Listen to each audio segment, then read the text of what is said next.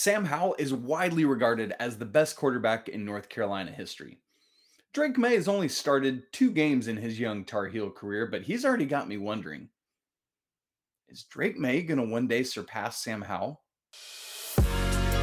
You are Locked On Tar Heels, your daily podcast on the UNC Tar Heels. Part of the Locked On Podcast Network, your team every day.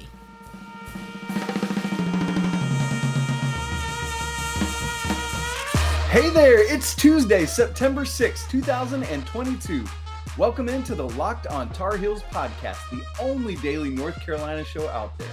I'm your host, Isaac Shade, and I want to thank you for making Locked On Tar Heels your first watch or your first listen every single day.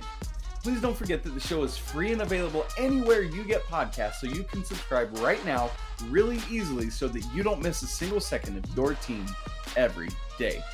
All right, friends, it's Tuesday, and so that means we got to get right into a Tuesday trivia question. We've already teased Drake May a little bit, and that's right what this trivia question is about. You ready? What Heisman-winning quarterback in the 2000s had more total TDs than Drake May through the first 2 games of his Heisman-winning season? One more time. Which Heisman-winning quarterback in the 2000s had more total TDs accounted for than Drake May through the first 2 games of his Heisman-winning season? I want to know who it is, what year, who he played for, and how many he had. And go ahead and answer, because the answer to today's Trivia Tuesday question is coming up in the first segment. So get ready, because we're starting off right now talking about Drake May. I know there's a lot of grumbling about the defense going on, and they got a lot to work on, and they're owning that and talking about it, and that's great. But we also have to recognize that Drake May, at least for me, maybe you saw this coming, and congrats if you did go buy a lottery ticket. But Drake May has done things these first 2 games that has far exceeded my expectations for him. And so in the same way that we talk about how porous the defense has been, we have to talk about how ridiculously explosive the offense have been. Drake May is off to an historic start in his Tar Heel career. Again, sure, it's just 2 games, incredibly small sample size, but what he's doing has been phenomenal, because if he continues on the trajectory he's on, the sky's the limit, or the ceiling is the roof, you might even say. So here's what I did. I went back and looked at the numbers from Sam Howell's first 2 games, and I took Drake May's numbers from his first 2 games, and I compared them. Of the 10 categories that I looked at, Drake May has eclipsed Sam Howell in all but one of them. And even that is kind of like, yeah, whatever. Here we go. Passing completions, 53 for Drake May, 31 for Sam Howell. Passing attempts, 73 to 48, Drake May. Completion percentage, 72.6 to 64.6, so a full 8 points higher for Drake May. Passing yards, 646 to Sam Howell's 519. Passing touchdowns, this one is a wide difference. Drake May has 9 to Sam Howell's 4. Drake May had 5 in his first game, for crying out loud. Interceptions, neither of them threw an interception in their first game. In their first 2 games, I should say, excuse me. Rushing attempts. This is where Sam Howell had more. He had 21 attempts to Drake May's 16, but the difference is in the rushing yards. Drake May has 131 rushing yards in his first 2 games compared to Sam Howell's -3. Now, keep in mind, in college, they factor sack yardage into the amount of rushing yards. So that's probably factoring in there as well. Rushing touchdowns, Drake May has 1 to Sam Howell's 0. And then total touchdowns, Drake May has 10 to Sam Howell's 4. Now, one thing we certainly have to keep in mind here is the level of competition both these guys played in their first 2 games. Drake May, Florida A&M and App State on the road, to be fair, in a tough environment. Sam Howell, South Carolina at a neutral site, and Miami at home. So much higher level competition that Sam Howell was going against. Also in a true freshman season compared to Drake May's redshirt freshman season. So we keep all those things in mind. But the bottom line for both of them, they both started their careers 2-0 for North Carolina. And that, Let's not pit these guys against each other. Let's celebrate the way they both started their career. The question going forward is, where does Drake Maye go next? Sam Howell had a 3-game losing streak after those first two wins that he had, one of which was against that same App State team. Now, I went a little bit farther here because I didn't want to just see how Drake Maye compared to Sam Howell. I thought, these numbers seem really good to me. I wonder how they compare to the highest level of quarterbacks in the nation. So what I did, I went back and looked at the numbers from the first 2 games for every Heisman winning quarterback in the 2000s in their Heisman winning season. So not all of their seasons, just the season in which they won the Heisman. What were their numbers in their first 2 games? So for example, I looked at the numbers from last year for Bryce Young's first 2 games, or for Joe Burrow's first 2 games in 2019. That kind of thing is what we're talking about here.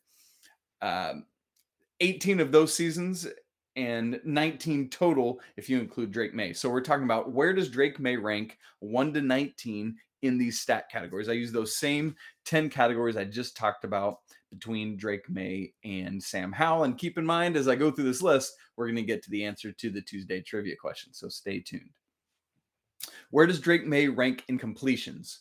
Third on this list. Chris Weinke from Florida State is at the top of it. In 2000, he had 57 completions, just 4 more than Drake Maye. Attempts, Drake Maye had 73, which is second on this list. Chris Weinke had 88, just the only one above him. Completion percentage, Drake Maye was down at 7th with that 72.6%. Jameis Winston leads the way on that list with 88.9%. Obviously, infinitely less attempts for him there. What about passing yards? Remember, Drake Maye had 646. That's 5th on this list of all the Heisman winners of the 2000s. Chris Weinke leads that category as well with 761. Passing touchdowns. Again, this is amongst every Heisman winner, every quarterback Heisman winner of the 2000s, first 2 games of their Heisman winning season. He is tied for first, Drake Maye is, with Joe Burrow with 9 passing touchdowns. Interceptions, we've already said he had 0. That obviously is tied for first because you can't have fewer than that. 10 total of these quarterbacks had 0 interceptions their first 2 games. What about rushing attempts? 16, that's 7th on the list, still in the top 10 there. Eric Crouch led the way with 39. And then here's where we get to Lamar Jackson territory, because this is rushing yards in the first 2 games. Drake Maye had 131. That's 4th on the list. That's really good. Lamar Jackson had 318 rushing yards in 2 games for Louisville in 2016. That's bonkers. Rushing TDs, Drake Maye has 1, which is tied for 9th. Lamar Jackson had 6 rushing touchdowns his first 2 games that year. That's ridiculous. And then total TDs, here comes the answer to the trivia question. Drake Maye has 10, one of only 2 of these Heisman winning quarterbacks and Drake Maye to get into double digits in total TDs in those first 2 games.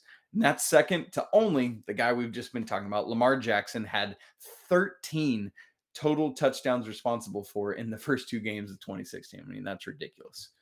But what does all this say about Drake Maye? That's my question. That's what we're looking at. How does he compare to these 18 other Heisman winning quarterbacks in their first 2 games? All those categories we just looked at, he is top 10 in every one of them comparatively. I mean, that's phenomenal. Here's the thing, though, with each of them, obviously, is consistency. It wasn't just the first 2 games. They're doing this across the entirety of their Heisman winning seasons, maybe even having bigger games other points in the year in big moments. These guys went out and proved it week after week after week, and did so for really high level, or at least winning teams. And so that's what Drake Maye now has to go forward and do. Prove that, hey, I didn't just do it against Florida A&M and just do it against App State, but I'm going to do it again when we go to Georgia State. And then it really kicks in. We're really going to learn something when Carolina hosts Notre Dame for their 4th game of the season. What does Drake Maye do then? And what do the Tar Heels do then? I think, keep in mind, Heisman is always not just about numbers for a crappy team. It's about numbers for really good teams that perform well. So I don't doubt he'll do fine this weekend again at Georgia State, unless he does so well that Jacoby Criswell comes in and gets a lot of time. But again, Notre Dame, that's where we're really going to start finding out what Drake May is really, really, really all about. I gotta be honest, I don't think he's dropping off. Now, I'm not ordaining Drake a Heisman hopeful this year or even a Heisman candidate this year, right? But he could be. I'm just saying for now that he's on par with others who have come before him and what they did in the first two games of their Heisman winning seasons. Now, if he continues to do what he's doing, he's going to force his way onto this national scene. If the Tar Heels win and maybe have an 8-4 or better regular season, he's going to force himself into this conversation if he keeps putting up those numbers and Carolina keeps winning. But for now, I just want you to see the company he's keeping because it is historic. Well, in just a minute, we're going to talk about how historically good teams find their way into the college football playoff. Going to be a lot more room for a lot more teams to make it starting a couple years from now. I'll tell you all about it right after I talk to you about Underdog, which is the easiest and most fun way to spice up your college football season. It's Underdog Fantasy and their pick'em game for college football. Just look for your favorite Tar Heels stats. Pick whether you think they'll end up with higher or lower, over or under that number in this week's game, and you can win up to 20 times your money in a single night. Underdog keeps it super simple with their easy-to-use website and mobile apps. Pick between 2 and 5 players for your pick'em slip. Get all your picks right, and you'll take home some cold, hard cash. It's simple to get started. Just head to underdogfantasy.com or download the app. While you're there, sign up with promo code Locked On, and Underdog will double your first deposit up to $100. So that's potentially free $100 for you. Deposit 100, get 100 free. That's Underdog Fantasy promo code Locked On. Get in on the college football pick'em action today. All right, folks, it's college football playoff expansion season. We're doing it. We're talking about it. It's great news. It's a lot of fun. Wonderful for college football. Last Friday, September 2nd, the Board of Managers that oversees the college football playoff. Remember, the CFP is not governed by the NCAA. It's not an NCAA entity. It's its own thing. And so anyway, this Board of Managers unanimously voted to expand the college football playoff from 4 teams, which it is now, up to 12. That vote takes place in 2020, that change takes place in 2026 based on current agreements and where things are at. However, they are going to look into the possibility, working with conference commissioners and others, to see about moving it up to 2024, so 2 seasons from now, or 2025. So definitely by 2026, 4 seasons from now, but maybe there's the possibility of 2025 or 2024, which would be great. So 12 teams, who gets in? We know how it works now. The 4 highest rated teams, regardless of whether they're conference champions or not, regardless of conference affiliation or whatever it is, the 4 highest ranked teams when the final CFP poll comes out the day after all those conference championships are over. So now we're going to up it to 12. Okay, so 6 of these 12 are going to be the 6 highest ranked conference champs as ranked by the CFP committee. No minimum ranking requirements is part of what they said. Just whomever are the 6 highest ranked conference champions. It doesn't matter what conference it is. It just matters that you're a conference champion and that you're one of the 6 highest rated of those conference champs. You're in, guaranteed. Beyond that, the other half of the playoffs, 12 total teams, will be made up of the 6 highest at-large teams outside of those conference champions. So, for example, last year, Alabama won the SEC championship. Georgia would get in based on merit of being the highest at-large seed. Now, they wouldn't be one of those top 4 seeds, but they would get in there. So here's how it works. You got these 12 teams. The top 4 teams all get buys. And so that is the 4 highest ranked conference champion teams are in. They get all of that. And so last year, just to look at what it would have looked like, those top four teams would have been Alabama as the SEC champ, Michigan as the Big Ten champ, Cincinnati as the AAC champ, yeah, and Baylor as the Big 12 champ. So you've got the ACC and Pac-10 or Pac-12, excuse me, left out of those top four. And so those would have been your top four last year. Okay, and so for those first round games, you get those four buys, and then you've got the bottom 8 teams. So it would be just like March Madness 16. You'd have 12 at 5, 11th seed at 6, 10 at 7, and 8 at 9. Here's what's interesting about these first round matchups of the lower 8 teams in the college football playoff. They will be held at a campus site or a location of the higher seeds choosing. These games are going to be played either the second or third weekend of December, just depending on how things fall, with at least 12 days between conference championships and the first round of the college football playoff. The management committee will ultimately decide what these dates will be and when that will happen. Then you go on from there. You've got then a quarterfinal round because you're down to 8 teams. The 4 that win those first round games will play the 4 that had a bye. The semifinals, which we're used to currently already, and then the national championship. Those 7 games, the 4 quarterfinals, the 2 semifinals, and the national championship, would all be played at bowls on a rotating basis, very similar to what happens now with the 2 semifinals and the national championship game. And then as part of this, the college football playoff committee is largely going to look the same, do a lot of the same stuff.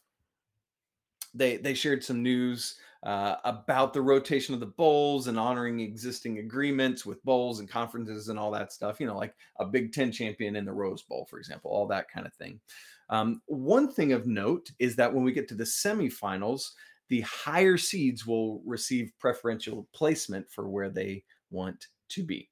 So how would this have looked last year? I've already given you the top 4 seeds. Again, that would have been Alabama, Michigan, Cincinnati, and Baylor as the 4 highest ranked conference champs. But after that, it's just based on ranking of these 6 at-larges and then the 2 next highest conference champions. So last year, here's how these first round matchups would have looked.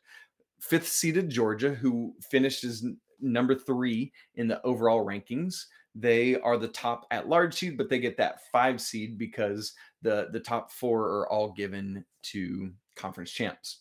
They would have played number 12 seed Pitt, who were the ACC champs last year. Number 6, Notre Dame, an at-large who was number 5 in the final poll, would have played number 11 Utah as the Pac-12 champ. So it's interesting. 5, 6, 7, 8, 9, 10. All of these at-large seeds last year would have ranked higher than the 5th and 6th place conference champs from the Pac-12 and the ACC. So 5, 6, 7, 8, 9, 10 would have been Georgia, Notre Dame, Ohio State, Ole Miss, Oklahoma State, Michigan State. And so you would have had, we've already talked about 2 of those, but then number 7, Ohio State, hosting number 10, Michigan State, and number 8, Ole Miss, hosting number 9, Oklahoma State. Really interesting stuff there. I love this for college football. I think it's great. I think we've seen it at every other level, and finally things are coming. I do wonder how it's the toll it's going to take on these young men and their bodies and things of that nature. But we'll see what happens with all that. I really hope they can get this done for 2024, get it into gear as soon as possible. Why not get it going? One thing to watch for me, this is going to be great for really, really good teams. There's some teams who want to get in, who think they're really good, that are going to be exposed in big, huge ways. And that will be very interesting to see how that all comes. Part of the thing with the college football playoff expansion is you never know who's going to get in from the early parts of the season, because in this day and age of the transfer portal, things are a little bit wacky and wild, and you never know what a new player in a new place is going to do. Speaking of the transfer portal, we have new transfer portal window information from the NCAA. We're going to talk about that next. You might recall that earlier this summer, there were some new proposals that came out regarding transfers. The 2 main are pieces of information that were on the table with that, at least as far as the public is concerned, is number one, the possibility of unlimited transfers with immediate eligibility. Obviously, you can transfer as many times as you want as long as you have eligibility, but you got to sit out. And then for the past couple years, we've had the one-time transfer rule that comes with immediate eligibility. You can transfer once and you're immediately eligible to play, no questions asked. Brady Manick, Dawson Garcia, Justin McCoy, and then this year Pete Nance would be examples of that from the North Carolina men's basketball team. But the option that was on the table was taking those restrictions off, and it's like, you transfer as many times as you want. You can immediately play, no questions asked. And then the second thing is that was the possibility of having notification of transfer windows, like certain moments in the calendar where players could declare their intention to transfer so that it just wasn't willy-nilly and all over the place. So we got information on both of those two critical items last week, and I just want to share those with you and unpack it a little bit. Number one, the unlimited transfer possibility. I said when we talked about this in the summer, I was not in favor of this. I thought it would just make things a little bit too crazy. I love the one-time transfer rule because I think there's so many student athletes who get somewhere, realize for one reason or another it's not the right place, not the right coach, not the right system for me, not the right program for me, whatever it may be. You just don't always know that until you get into it. But then you got to start figuring it out. Now that you've seen it, you can know how to make the right call more capably so. And so I was anti this unlimited transfer rule. And good news for me, it was shot down. So that is not going to be a thing. And that just makes sense. We're only a couple cycles into the one-time transfer rule. Let's let that unfold a little bit longer and see what we've actually got with the one-time transfer rule before we start just doling it out like candy to babies. So I am very glad for this, and we'll see what goes on there. The other thing, the one that takes a little bit longer to unpack, is the notification of transfer windows. Here's the basic short version of this story. Each sports season, so fall, winter, spring sports, will each have a 60-day window in which student athletes can declare officially their intention to enter the transfer portal. And this 60-day window will either come in one chunk of 60 days or in a 45 and a 15-day window at different moments in the calendar. So let me unpack that for each of the seasons, but just first explain a little bit more about what this means. So for example, any student athlete can declare at any time, hey, I'm leaving the school, I'm entering the transfer portal, blast it all over social media and everything, and that's great. But what this means is that you can't officially do it in terms of declaring it to the NCAA and your name officially going on the transfer portal, the portal itself, unless it's within these windows. And so this just creates structure that coaches know, hey, this is the time when student athletes will be declaring their transfer intentions and when I can be watching for it, so that it's not like, all right, you get up, you have your morning coffee literally every day and you check the transfer portal to see what's going on. No, this puts limits on it so that coaches aren't being driven quite so crazy as they are now. So let's go season by season. Fall sports, so football or other things going on now. Their 60-day window for fall sports is broken into two. There will be 45 days after championship selections are made. So in the case of college football, that would mean after all the CFP reveal and the bowls, the next day would begin that 45-day window. And then you've got the final 15 days of the 60-day window coming from May 1 to May 15. What that does, specifically for football, for example, is if after spring practice, you realize, oh, I'm going to be about 18th on the depth chart, maybe it's time for me to look to go somewhere else. So that provides, hey, we've had spring practice, we see where things are at, we've had some conversations, and now I'm going to hop in to the transfer portal. And so additionally, because of, there's quite a long time for teams that are in the college football playoff itself, particularly the championship game, where you're going to run right up to that 45-day window. And so the NCAA says, quote, reasonable accommodations will be made for participants in the FBS and FCS championship game. So keep that in mind. Okay, winter sports. It's going to be just one 60-day chunk. beginning the day after championship selections are made. So let's just use men's college basketball. You have selection Sunday. The very next day, that Monday, the transfer portal officially opens for the winter sports, or for men's college basketball in the example we're using. And you've got 60 days from then to declare your intent to enter the transfer portal. And for men's basketball, again, that's the day after selection Sunday.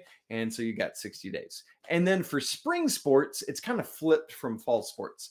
You will have a 15-day window from December 1 to December 15. So that basically means if you're pro, let's say baseball has fall practice and you kind of see the lay of the land, then in December, you're able to hit the transfer portal because maybe I'm going to be I'm not going to make the starting rotation or whatever it may be. And then, similar to the others, you've got a 45-day window beginning the day after championship selections are made. So let's stay with baseball.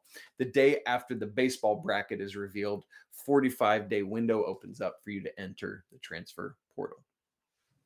So that's all the news there with that. Let me just give some takeaways as I see it for basketball, because that is the biggest one that I think a lot of people tuning in, at least from all the feedback I get, the vast majority of people tuning in is because you want to know men's basketball content. And so here's what I see when I look at the news for winter sports. In the same way that for the fall sports, athletes that are in, let's say, the national championship and the reasonable accommodations that are going to be made, why can't the same reasonable accommodations be made for not necessarily all 68 teams in March Madness, but maybe the Sweet 16 or at least the Final Four? For example, you make the national championship game in men's college basketball, you've basically lost the first third of that 60-day window, 21 days essentially. And that cuts off a lot of that. And so you as a coach then are having to deal with, do I prepare for this NCAA tournament game, or do I make a phone call to player X's mom or handler or player X himself? And like, that just seems like a weird dichotomy. And so like, it's a minor quibble, but for me, why not start right after the national championship game or during Final Four weekend, and then you can get it going and have that thing. And I know that for basketball, that's going to bleed into NBA deadlines and some other things like that. So maybe that has some things to do with it. But also, college basketball coaches in April kind of have this early recruiting period or evaluation period where they can look at and see high school talent before really beginning those conversations with them in the summer on the AAU circuit. And so that might need to change, because now you're trying to say, do I want to go see this 15, 16, 17-year-old kid, or do I want to get on the phone with a veteran college basketball player who's ready to help our team today and try to get him on campus for an official visit? Man, that is part of what this window, I think the window to have structure with it is great, but it's going to have some overlap there that we got to pay real attention to. And so there might need to be a shift in the high school recruiting calendar to make up for this, so that coaches aren't trying to oddly divide their time and attention either between games and transfer recruiting or between transfer recruiting and high school recruiting. It's just another wrinkle in all of this. There's always wrinkles that you got to work out, and those will be a couple that I see that need to be worked out with this transfer portal notification window, which ultimately is a good thing. But as with anything, again, it will bring its wrinkles. Man, we're getting close to midweek. It's been great to talk today. Can't wait for tomorrow. Coach Pat Kilby and I are going to unpack for you each what we believe are the top 10 Carolina men's basketball teams in history and where we think this year's team is going to fit into that, or if it will. If you want to follow the show on Twitter, you can do that at Locked On Heels. You can follow me at Isaac Shade. Would love to have you subscribe to the show, whether it's in audio or video formats. It really does mean a lot, and it really does help. And so I know it doesn't take much time, and it might seem like a silly thing, but it really does help us out. So please, if you would, subscribe to the show. And for those of you watching, smash the like button and leave some comments on your thoughts on all of this extravaganza. Now, for your second listen, go check out the Ultimate Pro Football Preview, an 8-episode extravaganza to get you ready for the 2022 NFL season. the local team experts of the Locked On Podcast Network, and the Odyssey Insiders, all combining into one ultimate NFL preview. Search for Ultimate Pro Football Preview 2022 on your Odyssey app, YouTube, or wherever you get podcasts. Thanks so much for spending part of your Tuesday hanging out with me talking Carolina athletics, and I want to remind you that it's always a great day to be a Tar Heel. Until tomorrow, peace!